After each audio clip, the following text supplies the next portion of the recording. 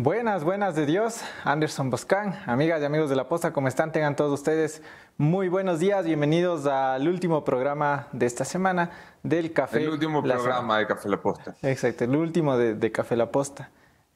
Gracias. Buenas de Dios. Fue lindo. Fue lindo mientras duró. Y ya, hasta aquí llegamos. Bueno. Que tengan un excelente día. Ya, ok, vamos. Buenos días, estoy en pantalla yo no sí, veo. Estás en pantalla, por si acaso. No bostezarás. Ayer me agarraron bostezando, sí. No veo yo la pantalla, Chemita, cuando puedas me arreglas eso. Buenos días a todos, hoy es jueves 6 de abril del año del Señor 2023, es un día especial en la República, es un día especial porque hay muchas cosas sucediendo al mismo tiempo. Se espera que Fernando Villavicencio, presidente de la Comisión de Fiscalización, por fin notifique a las partes y arranque el bendito juicio político. Sigue ganando días don Villavicencio. Tiene, por cierto, un proceso por contravención en la Corte Nacional de Justicia que se ha interpuesto en su contra por omisión de denuncia, es decir, por omitir denunciar el caso de León de Troya. No sé si aquello tiene asideros jurídicos, si tendrá sentido, si tendrá futuro, pero se los cuento. Franklin Castilla, buenos días desde Fort Hamilton Military Base. Querido Franklin, muy buenos días. Espero que te dejen ver esto tus superiores. Buenos días, Walter Doyle.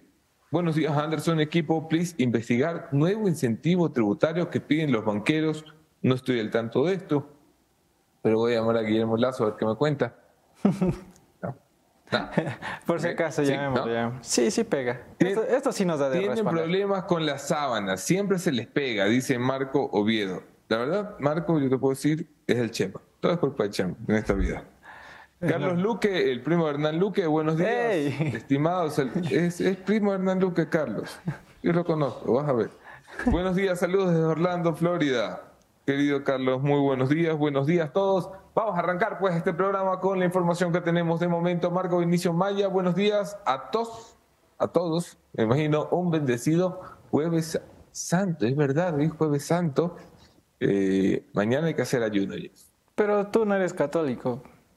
Ni por de igual a mí me obligan a hacer ayuno por tradición. O sea, desde hoy no comes carne tampoco.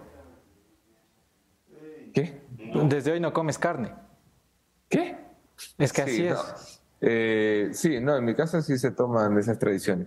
Bueno. Se come carne y todo eso. Y se hace ayuno el Viernes Santo. Te compadezco, Anderson Boscan. Me iré a pegar una partida. Todos son católicos aquí, menos yo. A ver, bueno. Enviamos también saludos, nos dicen, hablen serio, no hagan asustar, que es el último programa. Nos envían por acá también. Un abrazo a quienes nos están siguiendo. Ya queremos a María Gracia en el café. ¿Ves? Sebastián Arrieta, el Sebi. Pues, es el novio. Pues. ¿Quién es Sebastián Arrieta? Es el novio de la María Gracia. ¿Qué cree que no nos vamos? Influencia. Exacto. Aquí. Por lo menos ármate una cuenta troll, pues, Sebastián. Gracias por volver, Jeff. Para ti también hay. Ya, muchas gracias. Para mí ni un mensajito, nada, billeteado por María Gracia y Jeff. Vamos pues. Vamos entonces a empezar el programa de esta mañana con toda la información que ha venido sucediendo en las últimas 24 horas. El lamentable hecho del desbordamiento del río Pita, si no estoy mal, en el Valle de los Chillos. También les vamos a estar comentando y actualizando la información que sucede desde allá. Siempre agradeciendo, por supuesto, a quienes confían en este espacio de entrevistas todas las mañanas. A ti que andas buscando soluciones profesionales en el área de contabilidad e impuestos. Recuerda que Cobis te ofrece los mejores servicios de supervisión contable. Deja atrás ya tus preocupaciones y siente el respaldo de consultores con más de 20 años de experiencia en este mundo. Contáctalos ya. Atención ahora a nivel nacional. Ecobis, el mejor respaldo en contabilidad y auditoría. Sus contactos aparecen ya en pantalla. Haz el enlace con Ecobis. Vamos con la revisión de los hechos. Por supuesto, el día de hoy nos estarán acompañando dos de nuestros invitados, el internacionalista Esteban Santos, un poco hacer el análisis de lo que está sucediendo a nivel internacional, el tema Trump, el nuevo canciller, las relaciones de Ecuador, cómo deja esto tras la salida de Juan Carlos Holguín, y no dejamos de lado, por supuesto, el juicio político con el presidente del Partido Social Cristiano, Alfredo Serrano. Bienvenidos todos, esto es Café La Posta.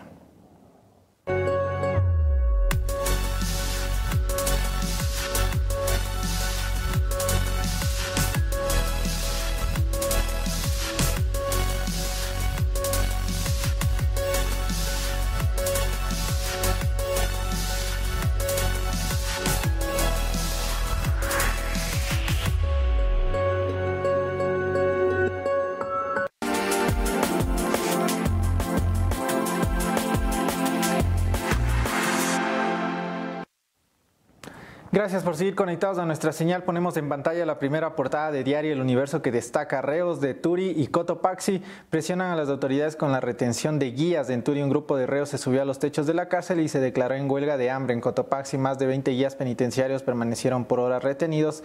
El pedido era que miembros de los Lobos regresen a estas dos cárceles, es lo que informaba incluso el ministro del Interior, el señor Juan Zapata, diciendo la protesta que están haciendo es que no quieren comer, no se quieren alimentar, exigiendo precisamente que regresen miembros de los Lobos tanto a la cárcel de Turi como a la de Cotopaxi.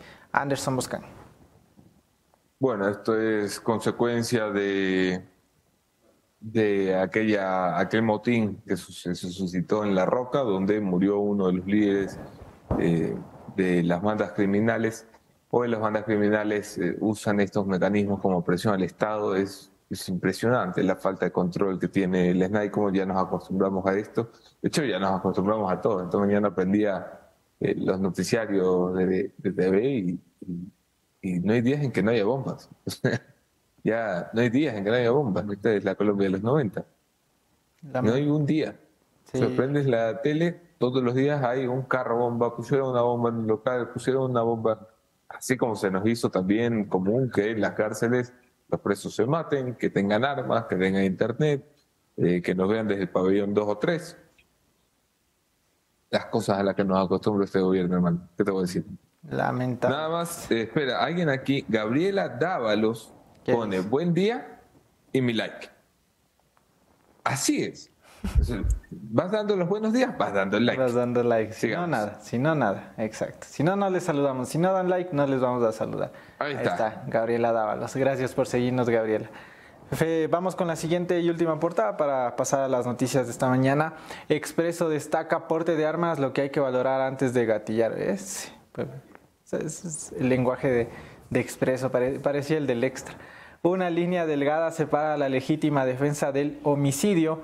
Precisamente el tema de porte de armas que sigue generando noticia respecto a cómo se van a implementar los procesos, los protocolos, quiénes van a emitir los certificados, y ya saben cómo van a emitir los certificados. El señor Diego Ordóñez, que tampoco tiene claro cómo se van a hacer. Según la entrevista que daba, decía, le preguntaban sobre, por ejemplo, la compra de armas, si es que las empresas privadas van a poder comprar, si solo el Ministerio de Defensa. Ese es problema de ellos, no tengo idea, por poco les digo, y es como... Bueno, es el secretario, es lo que hay. ¿A quién pusieron a cargo, no? Entonces, la tarea más delicada en seguridad en el gobierno, regular el porte de armas, y se lo dan a un tipo que no sabe nada de seguridad. Yo no sé, ya, de verdad, todos los días me levanto diciendo ya, que se acabe. Esto es insoportable. 40 días de esta vaina va a ser una letanía. Una letanía. ¿Cuánta gente va a tener que morir mientras tanto? Oye, Borrero se va, ¿no? Se va acomodando, pero... Se va de viajecito a Estados Unidos. Ah, bueno. ¿Y a qué se va a Estados Unidos? De hecho, le teníamos en la revisión de los hechos, me parece. Ya, ok. Lo siento. Vamos de una a la revisión de los hechos. Vamos con la revisión de los hechos. Ponemos en pantalla, iniciamos con el tema de precisamente los enfrentamientos que se dieron en las distintas cárceles, para ser más específico lo que aconteció en La Roca, y que esto determinó en que uno de ellos, digamos, de los más mediáticos, del señor Germán Cáceres, confeso femicida de María Belén Bernal, haya sido trasladado nuevamente. Cáceres ahora está ya en la cárcel 4 de Quito, según se pudo confirmar con fuentes extraoficiales. El traslado se ejecutó más bien después de lo acontecido en la cárcel de máxima seguridad de La Roca. Bueno, lo están cuidando al bebé. Está bien que la pase duro el Cáceres este. Que la pase duro. Cárcel 4, ni que cárcel 4. Déjenlo ahí donde más tienes ahí que esté espectador todas las noches. Es una barbaridad. Este es un monstruo. Bueno, que el gobierno no se quiere hacer responsable de que luego lo maten a Cáceres, haya otro escándalo en este país. Y todo el mundo diga, no pueden cuidar la vida ni siquiera de Cáceres. No pueden cuidar la vida de nadie. La de nadie. ¿Qué van a cuidar? La única vida que están cuidando ahorita es la de Cáceres. Caja de comentarios, se va de vacaciones, don Porrero, dice Freddy Ortiz, buenos días señores, dice Mercedes Vargas. ¿Y la Moni? La Moni es como el Jeff. Hey. Cuando quiere, la Moni se toma vacaciones largas. No, ya intentaremos estar desde Madrid, no me pierdo ningún programa, dice Mateo MC o MC. Muchas gracias, Mateo. Depende. Milton Alfredo Alvarado, éxitos a la posta en su arduo trabajo por el país. Marco Vaca, cabreadazo con lo de Cáceres. ¿Qué más dice acá? Luis. Alejandro Monterrosa dice, hola señores, dejo mi like. Bien, Alejandro, tú eres de mi equipo. Y pregunta, si los pasaportes no se pueden obtener, ¿cómo será con el permiso de porte de armas? Eso es la verdad, ¿no? O sea, si para la cédula tenías que esperar una semana, Donald Trump se le acusa por esconder información a sus electores y pagar sobornos a través de su abogado y devolver el dinero como honorarios profesionales. De esto y más hablaremos, querido Franklin, en el programa de esta mañana. Vamos, ¿qué más tenemos, Jeff? Vamos con más. Vamos con lo de el juicio político, que precisamente se dan ya distintas posturas en las bancadas. Una vez que hemos expuesto cómo van las negociaciones, y algunos han dicho, no, a ver, vamos a ponernos de acuerdo. Y esto publicaba el Pachacutic, la bancada, donde el coordinador es el señor Mario Ruiz, y decía: apoyamos el juicio político al presidente de la República.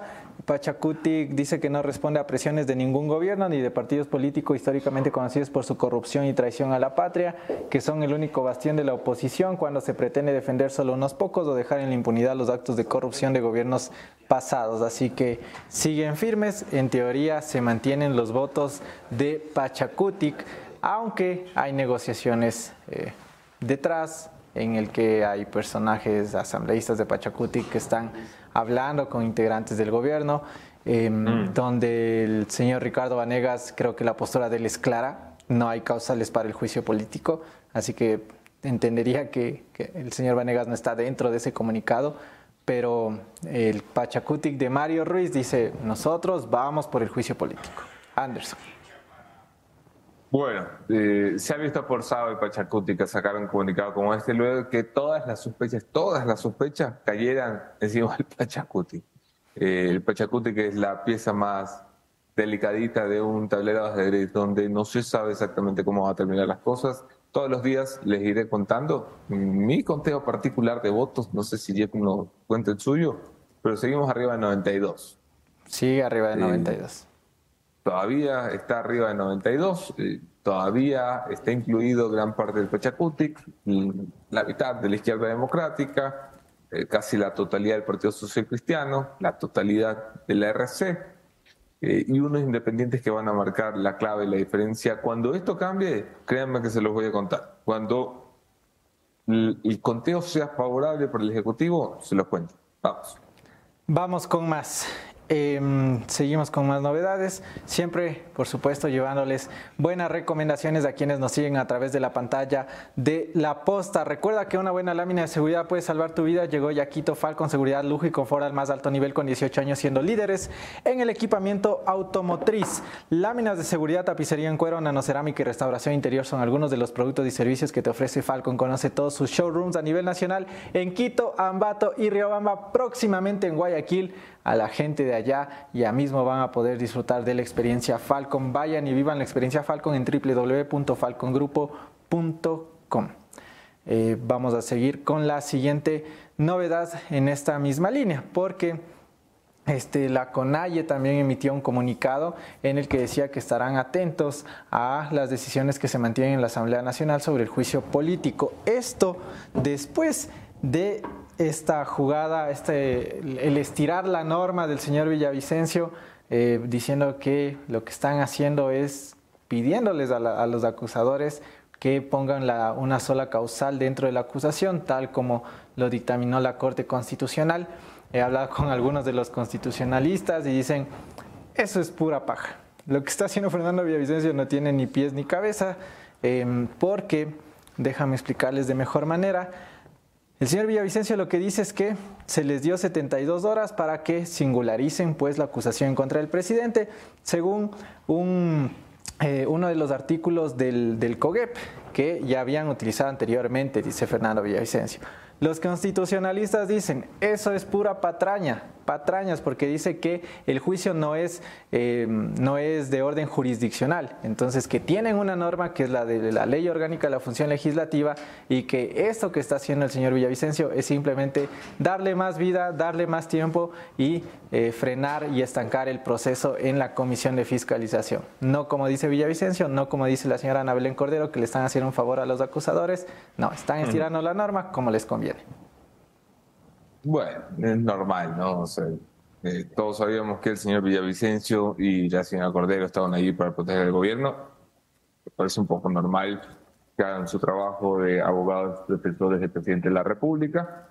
Están evidentemente haciendo un procedimiento ilegal, no normado, contrario a derecho, pero es parte del show, o sea, es parte del juego, parte de... el que tiene el poder, el que tiene el sartén por el mango es el que decide las reglas. Villavicencio está haciendo uso de su condición de presidente de fiscalización para acomodar el juicio político y darle 5, 6, 7 días más al gobierno nacional. Esos 6, 7 días más son oro para un gobierno nacional que se expira. O sea, cuando sientes que tienes una fecha de expiración cercana y alguien te regala 7 días, te está regalando un montón de aire y de vida. A Villavicencio lo tienen agarrado por la seguridad. Desde hace rato el gobierno nacional, el señor Ordóñez en algún momento le quiso cambiar la seguridad para ponerle unos espías de la DGI. Fue Villavicencio a hablar con el presidente y logró que se sostuviera su seguridad. Pero evidentemente un gobierno que le controle la seguridad de los asambleístas tiene allí una moneda de cambio. Vamos. Y en esa misma línea, las otras partes dentro de este proceso, pues le pedían a Villavicencio que fue que no notifica, que no le llama ya, o sea, que no notifica al presidente a las partes que están interesadas y le pedía esto en la siguiente notificación que presentaba Viviana Veloz, una de las 4 interpelantes en este proceso de juicio político. Recordemos que es Viviana Veloz, que son Viviana Veloz, el número 4 chemitas, son Viviana Veloz, Rodrigo Fajardo, el señor Pedro Zapata y Mireya Pazmiño. Entonces ahí estaba el comunicado que emitían precisamente los asambleístas de que están pues liderando el juicio político en contra del presidente de la República.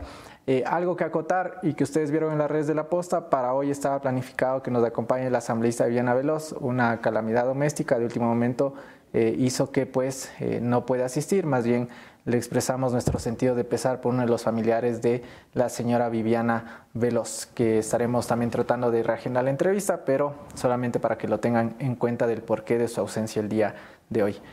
Anderson Boscan, ¿algo que agregar a esto? No, solamente responder 3 comentarios. Me dice David Monedero que le debo quitar el autoenfoque a la cámara. Gracias, querido David. El problema es que si le quito, lo tengo que dejar cuadrado justo aquí y no tengo quien lo cuadre justo aquí. ¿No tienes quien te cuadre? No tengo quien la cuadre. No. Ok. Tú eres una mente pervertida, no, estoy diciendo jodidamente dañada. No tienes quien te cuadre. Eres un ser humano horrible, horrible, con un corazón oscuro. Pero nuestro querido televidente no lo es. Tu Magra Ruiz pregunta, ¿y si Lasso no se cae, qué hará Anderson? Lo mismo que ahora. Sí. O sea, hará un programa donde hablo de política. Me da un poco igual a la final. Periodísticamente me da exactamente igual quién sea el presidente. Mi trabajo está muy clarito, creo que lo he mostrado. Y pregunta, ¿dónde estaba? Aquí alguien preguntaba que por qué estaba haciendo... Ronaldo Zambrano pregunta por qué Anderson hace sus programas de la casa. Esta fue una decisión temporal que tomamos en el equipo por cuestiones relacionadas a la seguridad. Algo que en algún momento explicaremos en detalle. Pero bueno, aquí estamos. Así que, sí, oye, yo también estoy bien sabiendo, hagan lo que quieran. Se va, se queda. Ya. Al final del día creo... O sea, a mí me da... Bueno, ni que yo me fuera a ser presidente si se va Lasso. O sea, me da exactamente igual. Mi vida va a seguir igualita. Otros la son... del país la que va a estar más o menos jodida. Y otros son los asambleístas que quieren ser presidentes. No.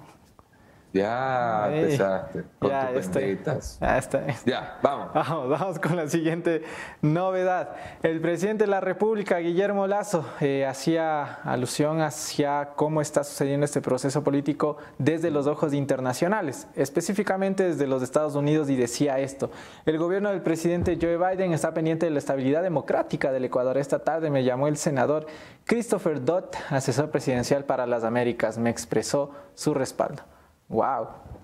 Bueno, oye, esto es como decir, esto es como que digas, mira, no me ha llamado el presidente Guillermo Lasso, pero me ha llamado Juan Fernando Flores, ya, que es una persona muy respetable y todo lo que tú quieras, pero está feita que la llamada no se le haya hecho totus. no la he hecho. A ver, Lasso ha sido siempre un presidente cercano a los Estados Unidos. Lo fue desde cuando era candidato, acostumbraba a almorzar una vez al mes con el embajador de los Estados Unidos, sea cual fuera con el embajador Fitzpatrick. Tuvo una buena y personal relación desde antes de asumir la presidencia, y una vez asumida la presidencia, los Estados Unidos han jugado un papel que nunca debieron dejar de jugar en el Ecuador, un papel de colaboración, un papel de ayuda, un papel de asistencia para una nación que ha sido hermana de los Estados Unidos 200 años. Hay 200 años de relación bilateral entre los Estados Unidos y el Ecuador. Sin embargo, el gobierno de Lasso acudió de forma paternalista. No se sentó en la mesa como un igual. No es que le dijo al embajador Fitzpatrick: embajador, necesito que me colabore en esto, yo voy a colaborar en esto y vamos a llegar a un acuerdo de cómo hacemos estas cosas. No, fueron a arrojar la dignidad nacional en las mesas de conversaciones. ¿Qué sucedió? El gobierno de Lasso se vio incapaz de resolver muchos de los problemas del Ecuador y quiso que el gobierno de los Estados Unidos, de una forma totalmente infantil, ingenua, resolviera los problemas del Ecuador. Algo que es absurdo. Quiso, por ejemplo, ¿se acuerdan de la promesa del Plan Ecuador? Lo que fue a proponerle el presidente Biden. Claro. Mira, no se le rieron en la cara porque los gringos son muy serios con los diplomáticos. Quiero decir, cuando escogen un diplomático, es gente de verdad diplomática, de carrera, no como nosotros, que mandamos por ahí cualquier cosa y convertíamos el servicio exterior en retrete. Todo lo que no queríamos en el país lo echábamos para afuera. No. Quiero decir, no se le rieron en la cara porque son gente amable. Pero ir a decirle a los Estados Unidos: págame, como dijo el Ecuador, ese fue el plan del Ecuador. Págame, por favor, un plan de seguridad, porque yo no sé cómo enfrentar a los narcos. Ponme la plata, yo pongo el plan. El plan no te lo muestro porque es secreto, secretísimo. Pero tú pones el billete. ¿Qué querían? Que no se le rían. Esta fue la propuesta del Ecuador. Y fue una propuesta que el presidente creía que iba a llegar a algún lado. Y tú ves al gobierno de los Estados Unidos apoyando a un gobierno que cerró un informe para beneficiar el narcotráfico, y especialmente la mafia albanesa, que hacía envíos en alguna de las ocasiones probadas y demostradas a los Estados Unidos. ¿En serio?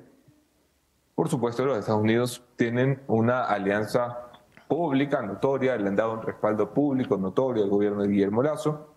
Lo hicieron durante la vacunación, lo hicieron después con la reactivación económica, lo hicieron en materia de seguridad. Y en los últimos 3 meses tú has tenido visitas de alto nivel de representantes del gobierno americano, de representantes del Senado americano, de representantes del Congreso americano al Ecuador. Eso no significa que los Estados Unidos se vayan a meter en asuntos internos del Ecuador. Y si no, pregúntenle al presidente que 3 veces que ha dicho sería buena idea usar la muerte cruzada, le han dicho con qué causal. Básicamente. Jeff. Sí, oye, una corrección nomás ahí al presidente de la República, que el señor que le llamó ya no es senador, es ex senador, es decir, deje ese cargo y va como asesor presidencial. Por eso también lo estaban molestando en redes sociales cuando decían: presidente, no sé si se enteró, pero el señor ya no es senador. Eso sí, es únicamente asesor presidencial. Sí lo pone. Pone asesor presidencial. Claro, después lo pone. Claro. Asesor presidencial de Joe Biden para las Américas. Claro, pero ya no senador, pues. Bueno, vamos. Oye, vamos. Por todo te le cargas al presidente, pobre presidente. está viendo el programa y se siente maltratado. Por cierto, si tú eres el presidente de la República, suscríbete a Café La Posta. Tenemos información que te va a interesar. Recuerda que esta es la pausa likeera, la pausa en la que puedes ponerle like, porque hay casi 5.000 personas conectadas en directo en YouTube y casi 1.000 personas conectadas en Facebook en directo. No es posible que tengamos tan pocos likes. Recuerda darle like, suscribirte y darle a la campanita. Con la campanita no tienes que estar buscando cuando comience Café La Posta. En cuanto comience, ¡pim!, te llega una notificación y entras directo. Así que ya sabes. ¡Ay, like! Ponle like de nuevo. A ver, ponle like. Like otra vez. Like. Like. Muy bien. Así. Like. Ya.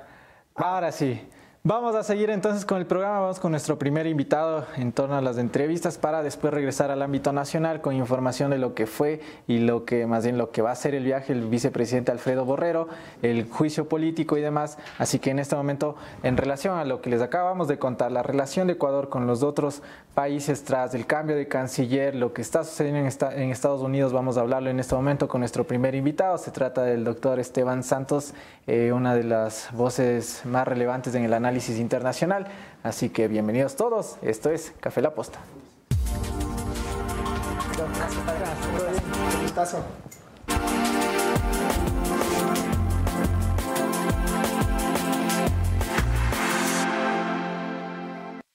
Gracias por seguir conectados a nuestra señal. El siguiente mensaje a quienes nos ven desde la ciudad de Cuenca. La Municipalidad de Cuenca está actualizando los mapas de riesgos por fenómenos de remoción de masas o inundaciones. Además, se los socializa con la gente en los barrios y sectores de cada parroquia. De esta manera se cuida la inversión y obras que se realizan para la gente de Cuenca. Este es un mensaje de la Municipalidad de Cuenca. Bien, de esta manera le damos ya la bienvenida a nuestro primer invitado, Esteban Santos, amigo de la casa y de las voces relevantes del análisis internacional. ¿Cómo estás, Esteban? Qué gustazo. Muchas gracias por aceptar la entrevista. Gracias a ¿Qué ustedes. tal? ¿Todo bien? Todo en orden, siempre Sí. a sus órdenes. Feliz de verte de vuelta, digo, esas vacaciones envidiables. Larguísimas. Cualquiera quisiera. Gracias, mi doc. Oye, sí quiero tener una primera reacción tuya de lo que acaba de mencionar el presidente de la República en su cuenta de Twitter en torno al juicio político, el apoyo de Estados Unidos, lo que comentaba Anderson diciendo, sí, bueno, como país siempre ha existido esta relación con Estados Unidos, pero es tan así, o sea, el gobierno de los Estados Unidos en realidad está tan pendiente como se lo está anunciando por parte del gobierno nacional, ¿o cómo ves esta relación? A ver, lo primero que hay que dejar claro es que el Ecuador sí es un socio estratégico para los Estados Unidos en este momento. Lo era Colombia. Colombia ha tenido un alejamiento muy importante desde que llegó el señor Petro. De hecho, antes de que el expresidente Duque termine y salga del cargo, llegaron a ponerlo como socios estratégicos, se lo dijo. Y en la región, entenderás, hay esta nueva ola de gobiernos de centro izquierda y izquierda populista. El Ecuador, como tal, geopolíticamente es un aliado estratégico para los Estados Unidos. Y en este momento, con esta coyuntura de una ideología de centro-derecha, aún más. Eso es una verdad. Ahora, de que estemos en el primer tema de la agenda, evidentemente esa es otra historia. Tanto es así que el Ecuador ha intentado y con creces lograr ahora en esta administración un acuerdo comercial, algo que yo personalmente le veo muy, muy difícil que se llegue a dar, pero justamente por eso, porque dentro ya de la agenda comercial, pues evidentemente los intereses de los norteamericanos en este momento están viendo para otro lado. No deja de ser menos cierto que sí hay un interés porque se mantenga una estabilidad democrática y porque los Estados Unidos logren, ellos dicen, pues velar porque se dé esta institucionalidad. En todo caso, el presidente está claro que está buscando apoyos en donde los encuentre en este momento. Claro. Son horas, está claro que son horas difíciles para su administración y lo que se está esperando finalmente es esto, que el cauce democrático sea el que pueda prevalecer y que no tengamos pues estos escenarios violentos que hemos visto en otros países de la región y que queremos ojalá alejar de nuestro país. Y esto que estamos viendo, es decir, el gobierno nacional o más bien los Estados Unidos, ¿hasta qué punto más bien podrían prestar este tipo de ayuda? Es decir, ¿cuándo ellos van a decir, chuta, creo que hasta aquí nomás, o se irían de largo con el presidente? O sea, ¿cuándo hay un punto tal vez de inflexión?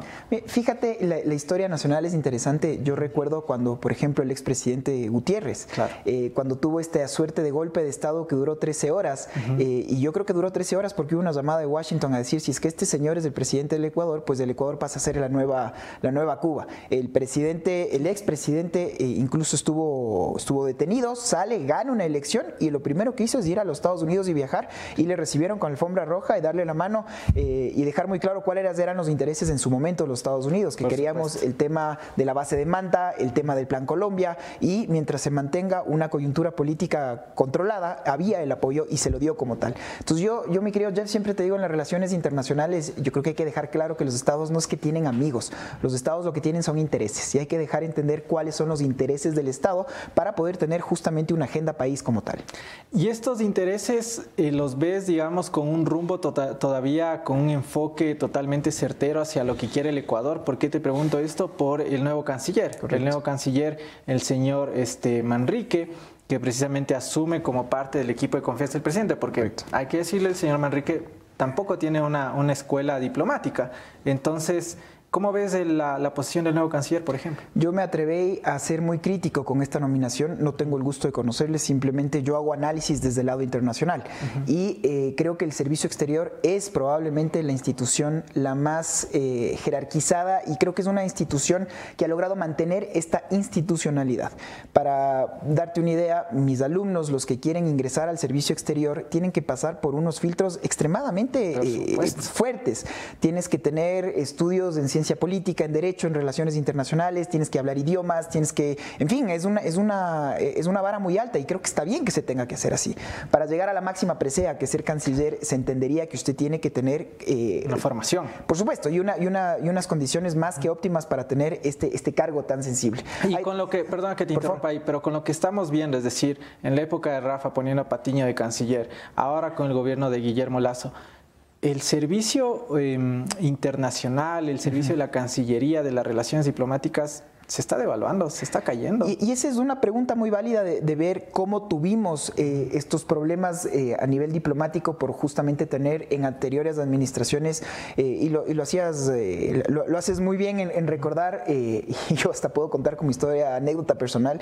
Creo que no entré al servicio exterior en su momento, y esto ya es historia personal, porque llegó el canciller Patiño, yo estaba terminando mi posgrado y yo simplemente decía, no puedo estudiar tanto para terminar trabajando para esta persona. Bueno, pero esta es una historia personal, y tal vez ahora hasta le agradezco, quién sabe.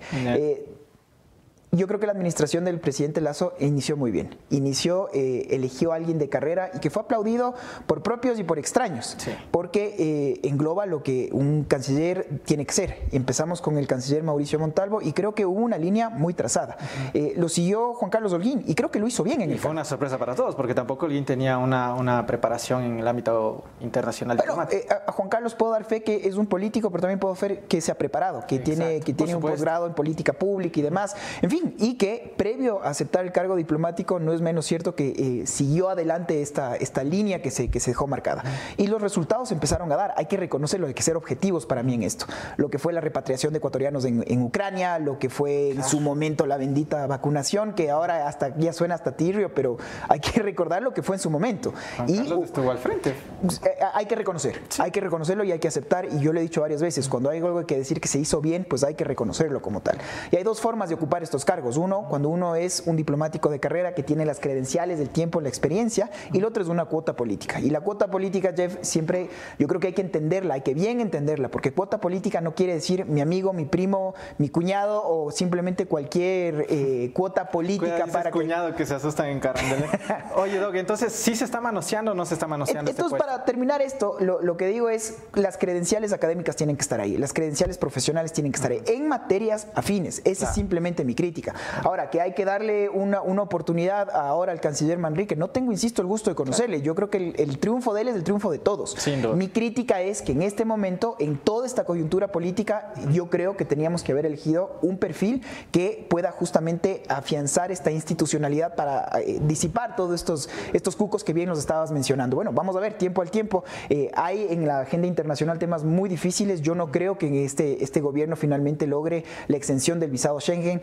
Vamos a ver en qué queda la Alianza del Pacífico, porque también con las discrepancias con México le veo muy difícil que esto se pueda dar, pero hay acercamientos, bueno, ya con Costa Rica, vamos a ver con la cuenca del sudeste asiático, con Corea del Sur, en fin, es una agenda muy nutrida, y creo que el Ecuador lo que ha logrado mantener este gobierno es este principio de más Ecuador en el mundo y más mundo en el Ecuador, pero que ha logrado posesionarlo hacia afuera. Esto nunca se va a no lo vamos a terminar de aterrizar si es que no tenemos pues una institucionalidad interna, y ese es otro de los problemas pues que el gobierno queda todavía debiendo en los problemas en los que estamos. Pero en fin, conclusión, ojalá que el servicio exterior triunfe, ese triunfo será el de todos, y por lo pronto beneficio de inventario, como decimos los abogados, porque las condiciones y cómo se dio este cambio abrupto dan para que se pueda dar esta primera inicial crítica. Cierto que mencionaste lo de la exención de la visa Schengen. Recuerdo clarito que cuando vino acá el ex canciller alguien dijo, si es que no logro eso será un fracaso mi administración. Ahora que más de acuerdo. Vamos con Anderson Boscán desde la ciudad de Guayaquil. Esta es tu cámara, Doc. Sí. Anderson, vamos contigo. No gracias por acompañarnos esta mañana. Hoy el gobierno de Lasso se queda complicado y en solitario, puertas adentro en Ecuador, fronteras adentro. No tiene un solo puente, no tiene un solo cable a tierra, no hay un movimiento político, un movimiento social, tal vez algunos periodistas sí, pero no tiene mucho más a qué agarrarse. Es entonces natural que busque aliados por fuera. Ya lo tuvo un primer espaldarazo importante de expresidentes de la región, de Álvaro Uribe, de Duque, de Aznar, de Felipe González. Bueno, ahí había un montón de gente que le dio un espaldarazo y dijo, ojo con la democracia en el Ecuador. Incluso lo hizo Lenín Moreno. Es natural también que busque socios como los Estados Unidos y otros países. ¿Qué peso puede tener esto al final del día? ¿Y a quién podría estar buscando Guillermo Lasso en un momento de legitimación de afuera hacia adentro? ¿Cómo estás, Anderson? Para mí siempre será un placer conversar contigo. Creo que es una muy buena pregunta. ¿Qué puede aportar esto? Y creo que hay que regresar a ver lo que ha sido la región en este último tiempo. Ver que nuestro vecino, que el Perú tiene 6 presidentes en 4 años, ver cómo tuvimos las manifestaciones que se llegaron a dar en la Argentina, en Chile. Yo creo que en la región como tal tenemos un problema muy serio de institucionalidad y que las personas de calle no ven sus necesidades satisfechas, y entonces siempre es todo el lodo a los gobiernos de turno. Creo que el que se quiera mantener un cauce democrático es algo loable. Ahora, normalmente siempre son los expresidentes los que tratan de dar estos espaldarazos mucho más formales, porque cuando se está en el cargo se trata de ser un poco más cauto. Entonces, el gobierno de Lasso, yo creo que el servicio exterior fue siempre un puntanal sólido que tuvo su administración. Vamos a ver qué pasa ahora de cara a esta segunda parte del mandato y de cara a lo que pueda pasar en el Ecuador en el tiempo inmediato. El único hecho cierto es que lo que necesita cualquier administración, cualquier democracia, es legitimidad externa. Tú tienes gobiernos, hablo del extremo, lo que pasa con el régimen de Nicaragua, lo que pasa con Venezuela. Evidentemente tenemos gobiernos, en ese caso sí, deslegitimados. En el Ecuador hay una democracia, que tenemos muchísimos problemas internos. Lo señalo como primero. Ahora, que eso quiere decir que necesitamos volver otra vez a sucumbir en todo el anarquismo que ya lo hemos vivido lamentablemente en octubres de años pasados.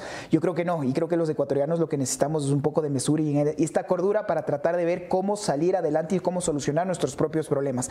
Culmino con la respuesta.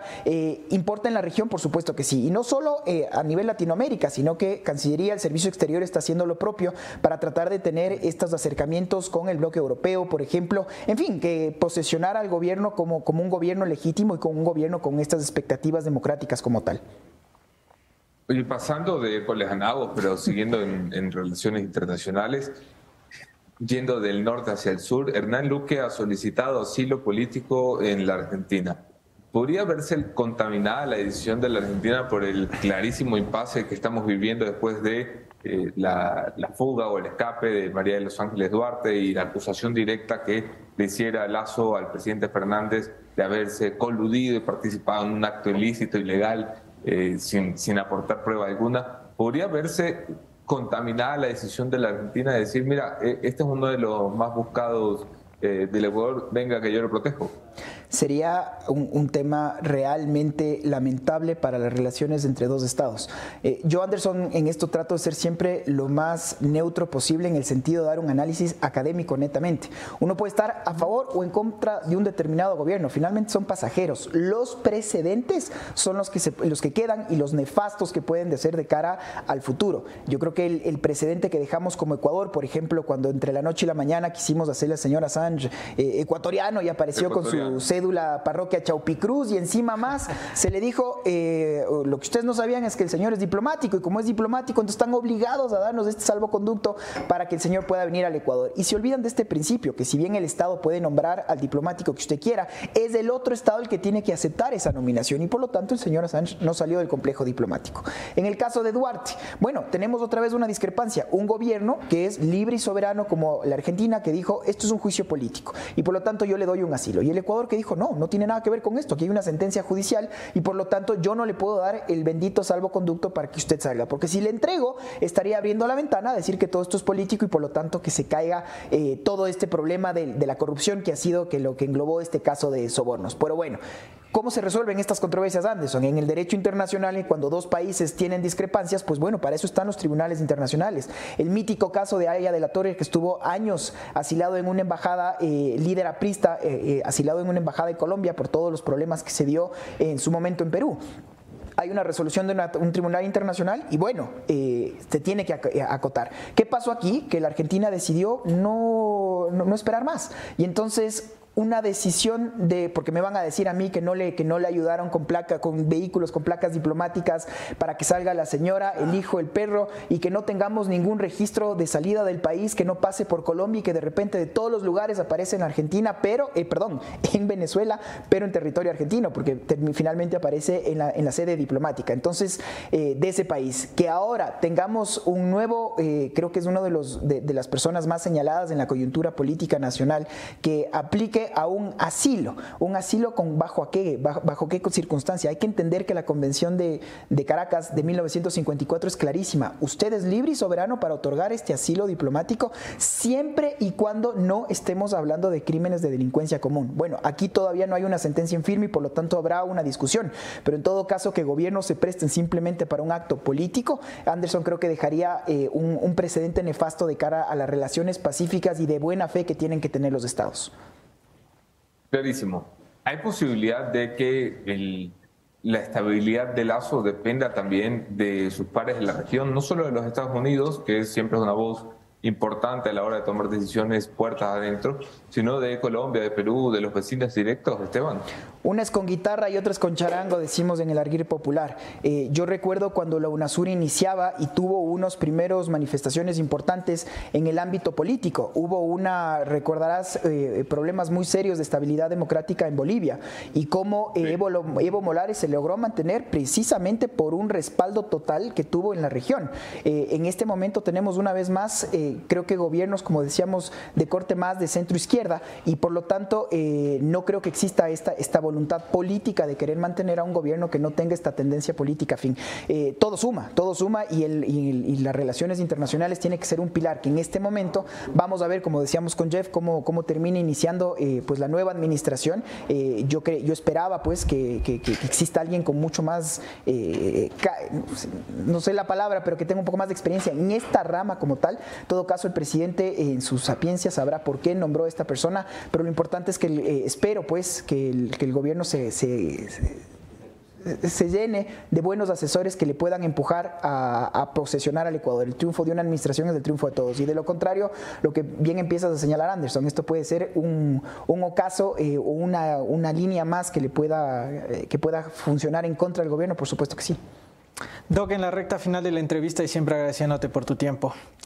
El tema Trump también es algo que dije, tengo que consultarte, que eres el experto en el tema. ¿Qué estamos viendo? O sea, ¿de qué se le acusa? ¿Por qué todo el mundo está hablando del tema Trump? ¿Está o no está arrestado? Es muchas de las dudas que también sale un poco cambiando la temática de la conversación. Con todo gusto. El señor Trump creo que pasa a la historia por ser el primero que hizo muchas cosas. Y entre estas es el primer presidente en la historia de los Estados Unidos que ha sido indicted, o sea, que tiene ya un cargo criminal. Y había empezaban las discrepancias si es que el señor se iba a entregar, no se iba a entregar. Finalmente llegó a Nueva York, todo este show, porque finalmente la parafernalia norteamericana, claro, los drones, todos vimos lo que fue esta parafernalia, y se va a dar o no se va a dar este famoso mugshot, la foto de claro, como criminal y convicto, que no es un requisito legal, pero y al final no se dio, claro, pero había toda las elucubraciones. Y entonces, en resumen, ¿de qué se le está acusando al señor? Tiene 3 escándalos como tal, fueron 34 las acusaciones, pero son 3 cargos formales de que el señor usó dinero para callar 3 historias. La primera, que la Fundación Trump pagó a un portero que se enteró supuestamente de que el señor Trump tiene un hijo extramatrimonial. La segunda, este famoso caso de la actriz porno, la señora Stormy Daniels, en la que se le pagó $130,000 para callar una relación extramatrimonial. Pero ese no es como tal un delito. Y la tercera, que hay otro tabloide que se llama el National Enquirer, que le pagó también para callar otra relación extramatrimonial con una señora McDougal, que fue ex conejita Playboy. Bueno, el que hecho que tú pagues estos dineros a Trump de comienzo a fin, no es un delito. ¿Cuál es el delito? Que se lo hizo, y esa es la acusación que hace el abogado del distrito de Manhattan, este señor Alan Bragg, que lo que dice es: usted utilizó dineros de campaña, y eso sí es una violación. Entonces empezamos a hilar fino, porque en el estado de Nueva York lo que se dice es que un candidato no puede perseguir una campaña política por medios ilegales. Entonces, el hecho de que usted haya utilizado dineros de campaña y que haya hecho, otra vez, en inglés se le llama Class E felony, que es falsificación de documentos, esto tiene una pena de hasta 4 años. Pero como no hay una pena mínima, en la práctica la gente termina pagando una multa y sale. Entonces no sabemos qué pueda pasar, porque el estado, la isla de Manhattan es el lugar más demócrata por excelencia. Entonces empiezan los detractores a decir que esto es un juicio político, empiezan los otros a decir que tiene que haber una justicia. ¿Cuánto tiempo puede durar este proceso? Esto es una pregunta interesantísima, Jeff, porque de aquí la primera comparecencia que tiene Trump será en diciembre de este año, en diciembre. Y después pasa todo esto, pero después la primera audiencia será a febrero del próximo año, pero con un margen mínimo con las elecciones, el nombramiento del quién va a ser el elegido para la nominación republicana, y entonces ahí es cuando empiezas a alzar todo el polvo. Usted va a utilizar esto para posesionarse como el nuevo candidato a la presidencia de los Estados Unidos, va a ser condenado, porque aún fuere condenado, el señor puede igual lanzarse a una candidatura presidencial. Entonces hay mucha tela todavía por cortar, falta mucho, pero ya hemos visto cómo los tabloides y cómo la prensa mundial evidentemente tiene que hablar de este tema. Creo que queda bastante claro. Doc Esteban Santos, te quiero agradecer. Por favor, es un gusto hablar contigo. Honrado, que estés muy bien. Pudieron ustedes escuchar al doctor Esteban Santos, una de las voces importantes en el análisis internacional, el tema Trump, también las relaciones diplomáticas de Ecuador con los distintos países tras el nuevo canciller. Muchas de las novedades que ustedes pudieron, por supuesto, ver y escuchar gracias al doctor Esteban Santos. Vamos a seguir con más. Anderson Boscan, aterrizamos nuevamente al ámbito nacional. El juicio político, el proceso de juicio político que se lleva a cabo en la Asamblea Nacional, ¿cómo va el cabildeo? ¿Cómo va esta situación? Sin duda uno de los protagonistas es el Partido Social Cristiano. Nosotros aquí hacíamos reportería y veníamos informándoles a ustedes diciendo que hay varios acercamientos, intentos de acercamientos del gobierno nacional con asambleístas del Partido Social Cristiano, con asambleístas del correísmo y con asambleístas del Pachacutic. El presidente del PSC, el señor Alfredo Serrano, confirmaba ayer lo que veníamos diciendo en una entrevista radial en Sonorama, y es pertinente hablar con él directamente de este tema. Y para dar paso pues a la entrevista, siempre recordarles lo siguiente a las personas que nos ven desde la ciudad de Cuenca. La Municipalidad de Cuenca está actualizando los mapas de riesgos por fenómenos de remoción de masa o inundaciones. Además, se los socializa ya con la gente en los barrios y sectores de cada parroquia. De esta manera, se cuida la inversión y obras que se realizan para la gente de Cuenca. Este es un mensaje de la Municipalidad de Cuenca. De esta manera le damos ya la bienvenida a nuestro siguiente invitado, presidente del Partido Social Cristiano, el señor Alfredo Serrano. Alfredo, ¿cómo está? Muy buenos días. Un gusto saludarlo. Gracias. Igualmente. Por la oportunidad. Un saludo a los amigos internautas que nos están viendo en este momento. Muchas gracias, Alfredo. A ver, vamos por el principio. ¿Cómo es eso de que hay acercamientos del gobierno con asambleístas suyos que se los quieren llevar para no dar los 92 votos? Bueno, la denuncia la hicieron ustedes. La presentamos. Sí, Más que denuncia, reporteamos. Anteayer, y ante eso se emitió un comunicado de prensa que, si bien es cierto, lo firmó Esteban Torres como coordinador, y responde a la posición del partido y de la bancada y de la directiva del partido. Con esto advertir lo que está sucediendo, lo que ha venido sucediendo. Sí, hay 2 legisladores que fueron obviamente abordados por el gobierno. ¿Quién les abordó? Bueno, permítame que esos temas los mantengamos ahí, pero fueron abordados por el gobierno a estos 2 legisladores. En el caso de un legislador que obviamente por motivos de amenazas tiene seguridad pública, por eso el comunicado dice, se habla de extorsión, porque le dijeron, mira, puedes perder la seguridad que tienes de la policía.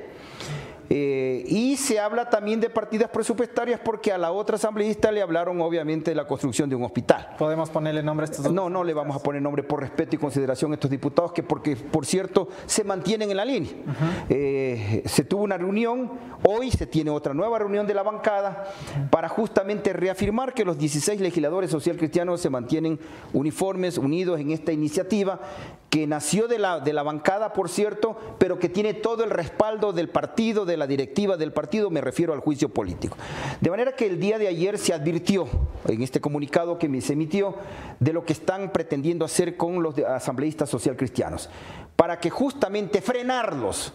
Esta es el primer fase de nuestro bloque de choque que estamos poniendo al gobierno para que deje de entrometerse en la bancada social cristiana. Por ahora, una advertencia, pero el ministro de Gobierno, que nos conoce y nos conoce bastante bien, sabe que no nos vamos a quedar cruzados de brazos. Si esto continúa, él sabe que no nos vamos a quedar cruzados de brazos. ¿Y el no quedarse cruzado de brazos, qué significa? ¿Qué acción podría ser? Ya en su momento ustedes las van a conocer, pero no nos vamos a quedar cruzados de brazos viendo cómo pretenden desquebrajar la bancada social cristiana.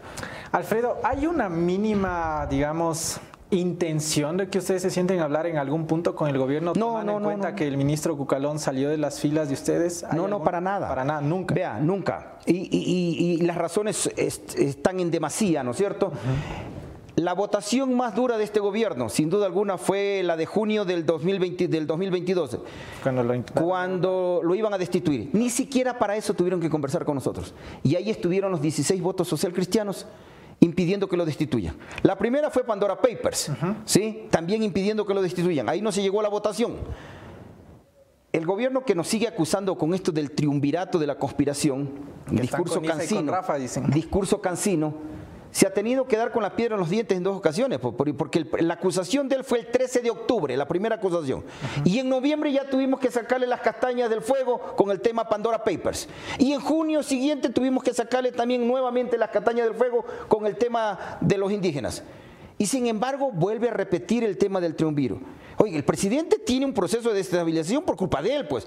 El verdadero triunvirato de la conspiración son la falta de medicinas, la inseguridad que tiene el país, la falta de empleo y que no ha atacado esos problemas del gobierno nacional. Ese es el verdadero triunvirato de la conspiración. Y eso precisamente lo lleva ahorita en un proceso de juicio político que esté estancado en la Comisión de Fiscalización, donde dicen aún no se notifica a las partes, se dan estas 72 horas para que singularicen la acusación. ¿Cómo asumen ustedes? O sea, ¿cómo ven ustedes como partido? Terrible esta actitud en la comisión, del presidente de la comisión. Eso no está puesto en la ley de orgánica de la función legislativa. La ley orgánica de la función legislativa es clarísima. ¿Se está inventando el señor Villavicencio? Sí, señor, se está inventando. Esto de los 3 días no consta en la ley. Y en derecho público solamente se puede hacer lo que está en la ley. Una vez que aboca conocimiento de la comisión, tiene que mandar a las partes el juicio. Y tienen 10 días las partes para presentar su prueba de cargo y de descargo. Eso era lo que tenía que hacer. Pero esto no es aventurado, este tema de aguantar estos 3 días. No. Y van a haber más incidentes en el camino. El mayor defensor que tiene este gobierno, obviamente, es Fernando Villavicencio, ¿sí? Él va a seguir creando estos incidentes para alargar el juicio. ¿Sabe a dónde apunta todo esto? A que se entremezcle con las negociaciones que tendrán que hablar que tienen que necesariamente haber en la Asamblea para la elección de presidentes, vicepresidentes, el CAL, las comisiones. Entonces los quieren mezclar para que sea justamente parte de las negociaciones también el juicio político. Y es por eso que usted, y advierto, va a haber una serie de incidentes más en el camino que las va a ir creando el presidente de la comisión, que por cierto el presidente de la comisión tiene funciones específicas, que es dirigir las sesiones nada más. Quien decide es la comisión, pero él se toma estas atribuciones que a todos nos hemos sorprendido, de 3 días para que singularicen. Vea, algo que también le quede claro al país. La comisión de fiscalización es una comisión de sustentación de un juicio, nada más. ¿Quién tiene que hacer no de control político, ni control de sentencias de la Corte, de cumplimiento de sentencias de la Corte Constitucional? ¿Quién es el único órgano que hace cumplimiento de sentencias o de dictamen de la Corte Constitucional? Es la propia Corte Constitucional. Sin embargo, ya en el Pleno de la Asamblea, quien está obligado a hacer cumplir la sentencia, el dictamen de la Corte Constitucional es el Pleno de la Asamblea, no la Comisión de Fiscalización. Ese argumento de decir, aquí no pueden hablar de otro tema que no sea este, perdóneme, ese es quitarle el derecho a opinar, a hablar a un legislador. Y lo dejaron claro los mismos comisionados. Así es, luego cuando vaya al Pleno de la Asamblea, ahí sí, en el Pleno de la Asamblea, usted no lo podría destituir al presidente de la República por concusión, por ejemplo. Claro. Eso está prohibido por la Corte Constitucional, que por cierto, desde nuestro particular punto de vista, que respetamos el dictamen de la Corte, lo vamos a acatar, lo estamos acatando, pero de que se haya metido a decir que no hay concusión, eso ya es asumir las funciones del legislador. Esa facultad la tiene el legislador. La Corte Constitucional solamente era de checklist que tenía que hacer, nada más. Vamos a hablar del tema, vamos a seguir conversando, Alfredo. Le voy a dar la palabra a Anderson Boscan, nos acompaña vía telemática. Esta es su cámara, Alfredo. Anderson, vamos contigo. Alfredo, ¿cómo estás? Buenos días, gracias por aceptar la invitación, qué gusto tenerte allí en los estudios. Hombre, así como ustedes acusan al gobierno de estar buscando, además ciertamente, cabildeos con voceros sociocristianos y miembros de la bancada sociocristiana, hay legisladores, y le pongo nombre y apellido, Dalton Basigalupo, y ayer una denuncia en los corrillos de la Asamblea Nacional con algunos de nuestros periodistas, y les decía, el señor Borrero está siendo controlado por los sociocristianos y está siendo utilizado para negociar a futuro con votos de asambleístas. ¿Cómo responden ustedes a una denuncia como esta del señor Dalton Basigalupo? Falso de falsedad absoluta, con categorismo y con vehemencia, como me conoce Dalton Basigalupo. Él es un verdadero funcionario, es un verdadero legislador de gobierno. Hace rato dejó de ser de la izquierda democrática, aunque siga afiliado, pero se ha convertido en el vocero de la izquierda democrática y del gobierno y del presidente de la República. Pretender argumentar que tenemos entendimiento con el vicepresidente solamente en una mente perversa se puede ocurrir ese tipo de estupideces. ¿No ha habido ningún tipo de conversación? No, señor, no ha habido ningún tipo de conversación con el vicepresidente de la República. No hay necesidad de que haya esa conversación con el vicepresidente de la República. ¿Están en conversaciones con los otros bloques, Alfredo, con el Pachacuti, con la izquierda democrática? Sin duda alguna, la bancada está haciendo esos trabajos, pero personalmente no le veo tan fácil el asunto, porque ya vemos estas actitudes, ¿no? Ayer vimos la bancada de Pachacuti mandar un comunicado, la CONAIE mandó un comunicado, pero hoy lo escuché al jefe de bloque de Pachacuti ya poner en entredicho ese comunicado. Quienes hemos pasado por la función legislativa y hemos visto estas cosas, se están repitiendo lamentablemente escenarios del pasado. Lo mismo está pasando en la izquierda democrática. Está firme el señor interpelante del señor Fajardo, el asambleísta Fajardo, pero qué vaya a pasar ahí con esos votos es de pronóstico reservado. Bueno, será de pronóstico reservado porque así son las votaciones, solamente se conocen los votos a la hora de votar, usted lo sabe bastante bien. Vamos a los escenarios. En el caso de que el gobierno lograra voltear la mayoría que hoy está a favor de la institución y alcanzar a las 47 voluntades que necesita para salvarse de un juicio político, ¿qué clase de gobierno nos quedaría para los 2 años hasta llegar al 2025? Peor que el que tenemos actual, totalmente desvanecido.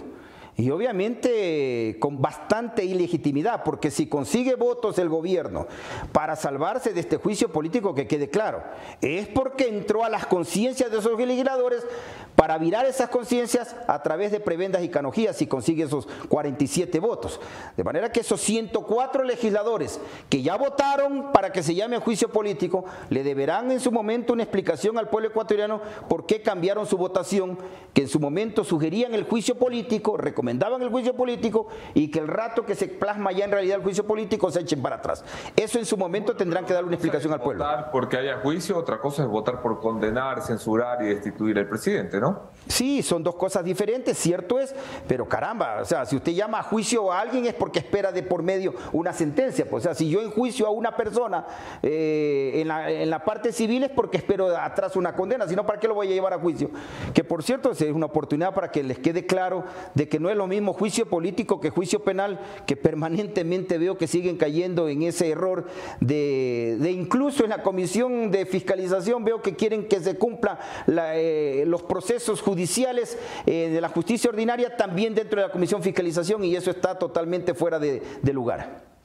Vamos a la Comisión de Fiscalización. Si están en desacuerdo con la actuación del señor Fernando Villavicencio, ¿por qué no reúnen los 5 votos que se necesitan para dar un cambio a la dirección de la comisión? Bueno, hasta ahora ha cometido un incidente, esperamos que no haya más incidentes. Finalmente son decisiones que las tendrá que tomar la bancada legislativa, tendrá que tomar nuestro vocal en la Comisión de Fiscalización, que es Pablo Muentes, tendrá que tomarlo nuestro interpelante o nuestro proponente de juicio, que es Pedro Zapata. Esas son ya decisiones eminentemente ya parlamentarias, ¿no es cierto? Yo sí creo que si va a haber permanentemente incidentes tratando de alargar este proceso para que se mezcle con la elección de dignidades, obviamente lo lógico es apartar a quien crea tantos incidentes, como este famoso de haberse inventado que tienen 3 días, como que fueran Corte Constitucional, el presidente de la comisión se convirtió de la noche a la mañana en Corte Constitucional para decir, esto se va a hablar, esto no se va a hablar, esto tienes que presentar, esto no tienes que presentar, por favor. Entonces, ojalá o él cambia su actitud y permite que esto avance de manera democrática, amparado en la Constitución y la ley, o realmente van a tener que, si continúa esto, van a tener que apartarlo para que esto se configure dentro del plano establecido en la Constitución y la ley. ¿El Partido Social Cristiano no se siente incómodo por la alianza con el correísmo? Bueno, nosotros no tenemos una alianza, tenemos coincidencias. Una luna de miel. No bueno, hemos estado en 3 temas específicos con el correísmo: la destitución de la señora Yori, el juicio político al Consejo de la Judicatura y ahora el juicio político al presidente, pero en las discrepancias son mucho más grandes. Ellos votaron con el gobierno para aprobar los impuestos. Ellos votaron con el gobierno para aprobar las 268 amnistías donde estaban incluidos delincuentes comunes. Ellos no han coincidido con nosotros en el tema de la ley de inversiones. Ellos no han votado con nosotros en el tema de la ley de comunicaciones.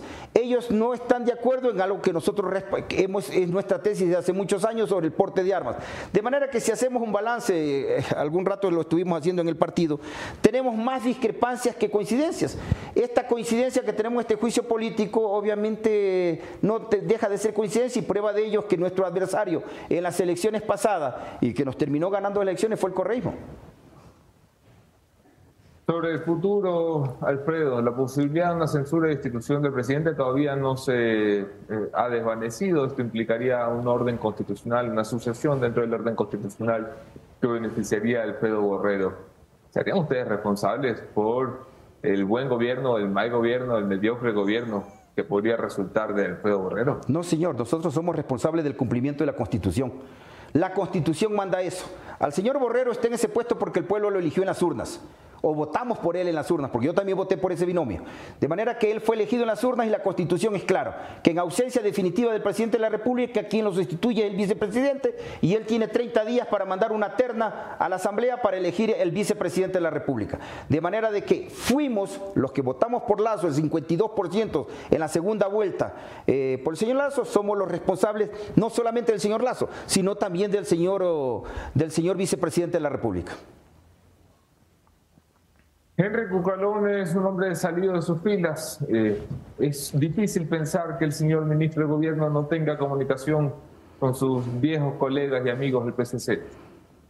Sí, entiendo que lo ha hecho y es por eso que 2 legisladores, conforme lo dije al inicio de esta entrevista, tuvieron propuestas.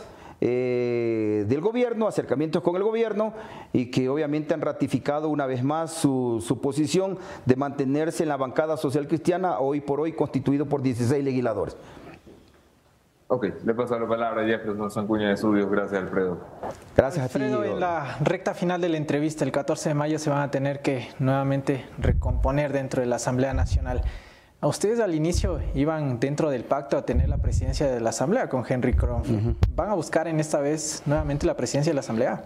No hemos discutido todavía ese tema con la bancada. Lo que sí puedo anticipar lo siguiente.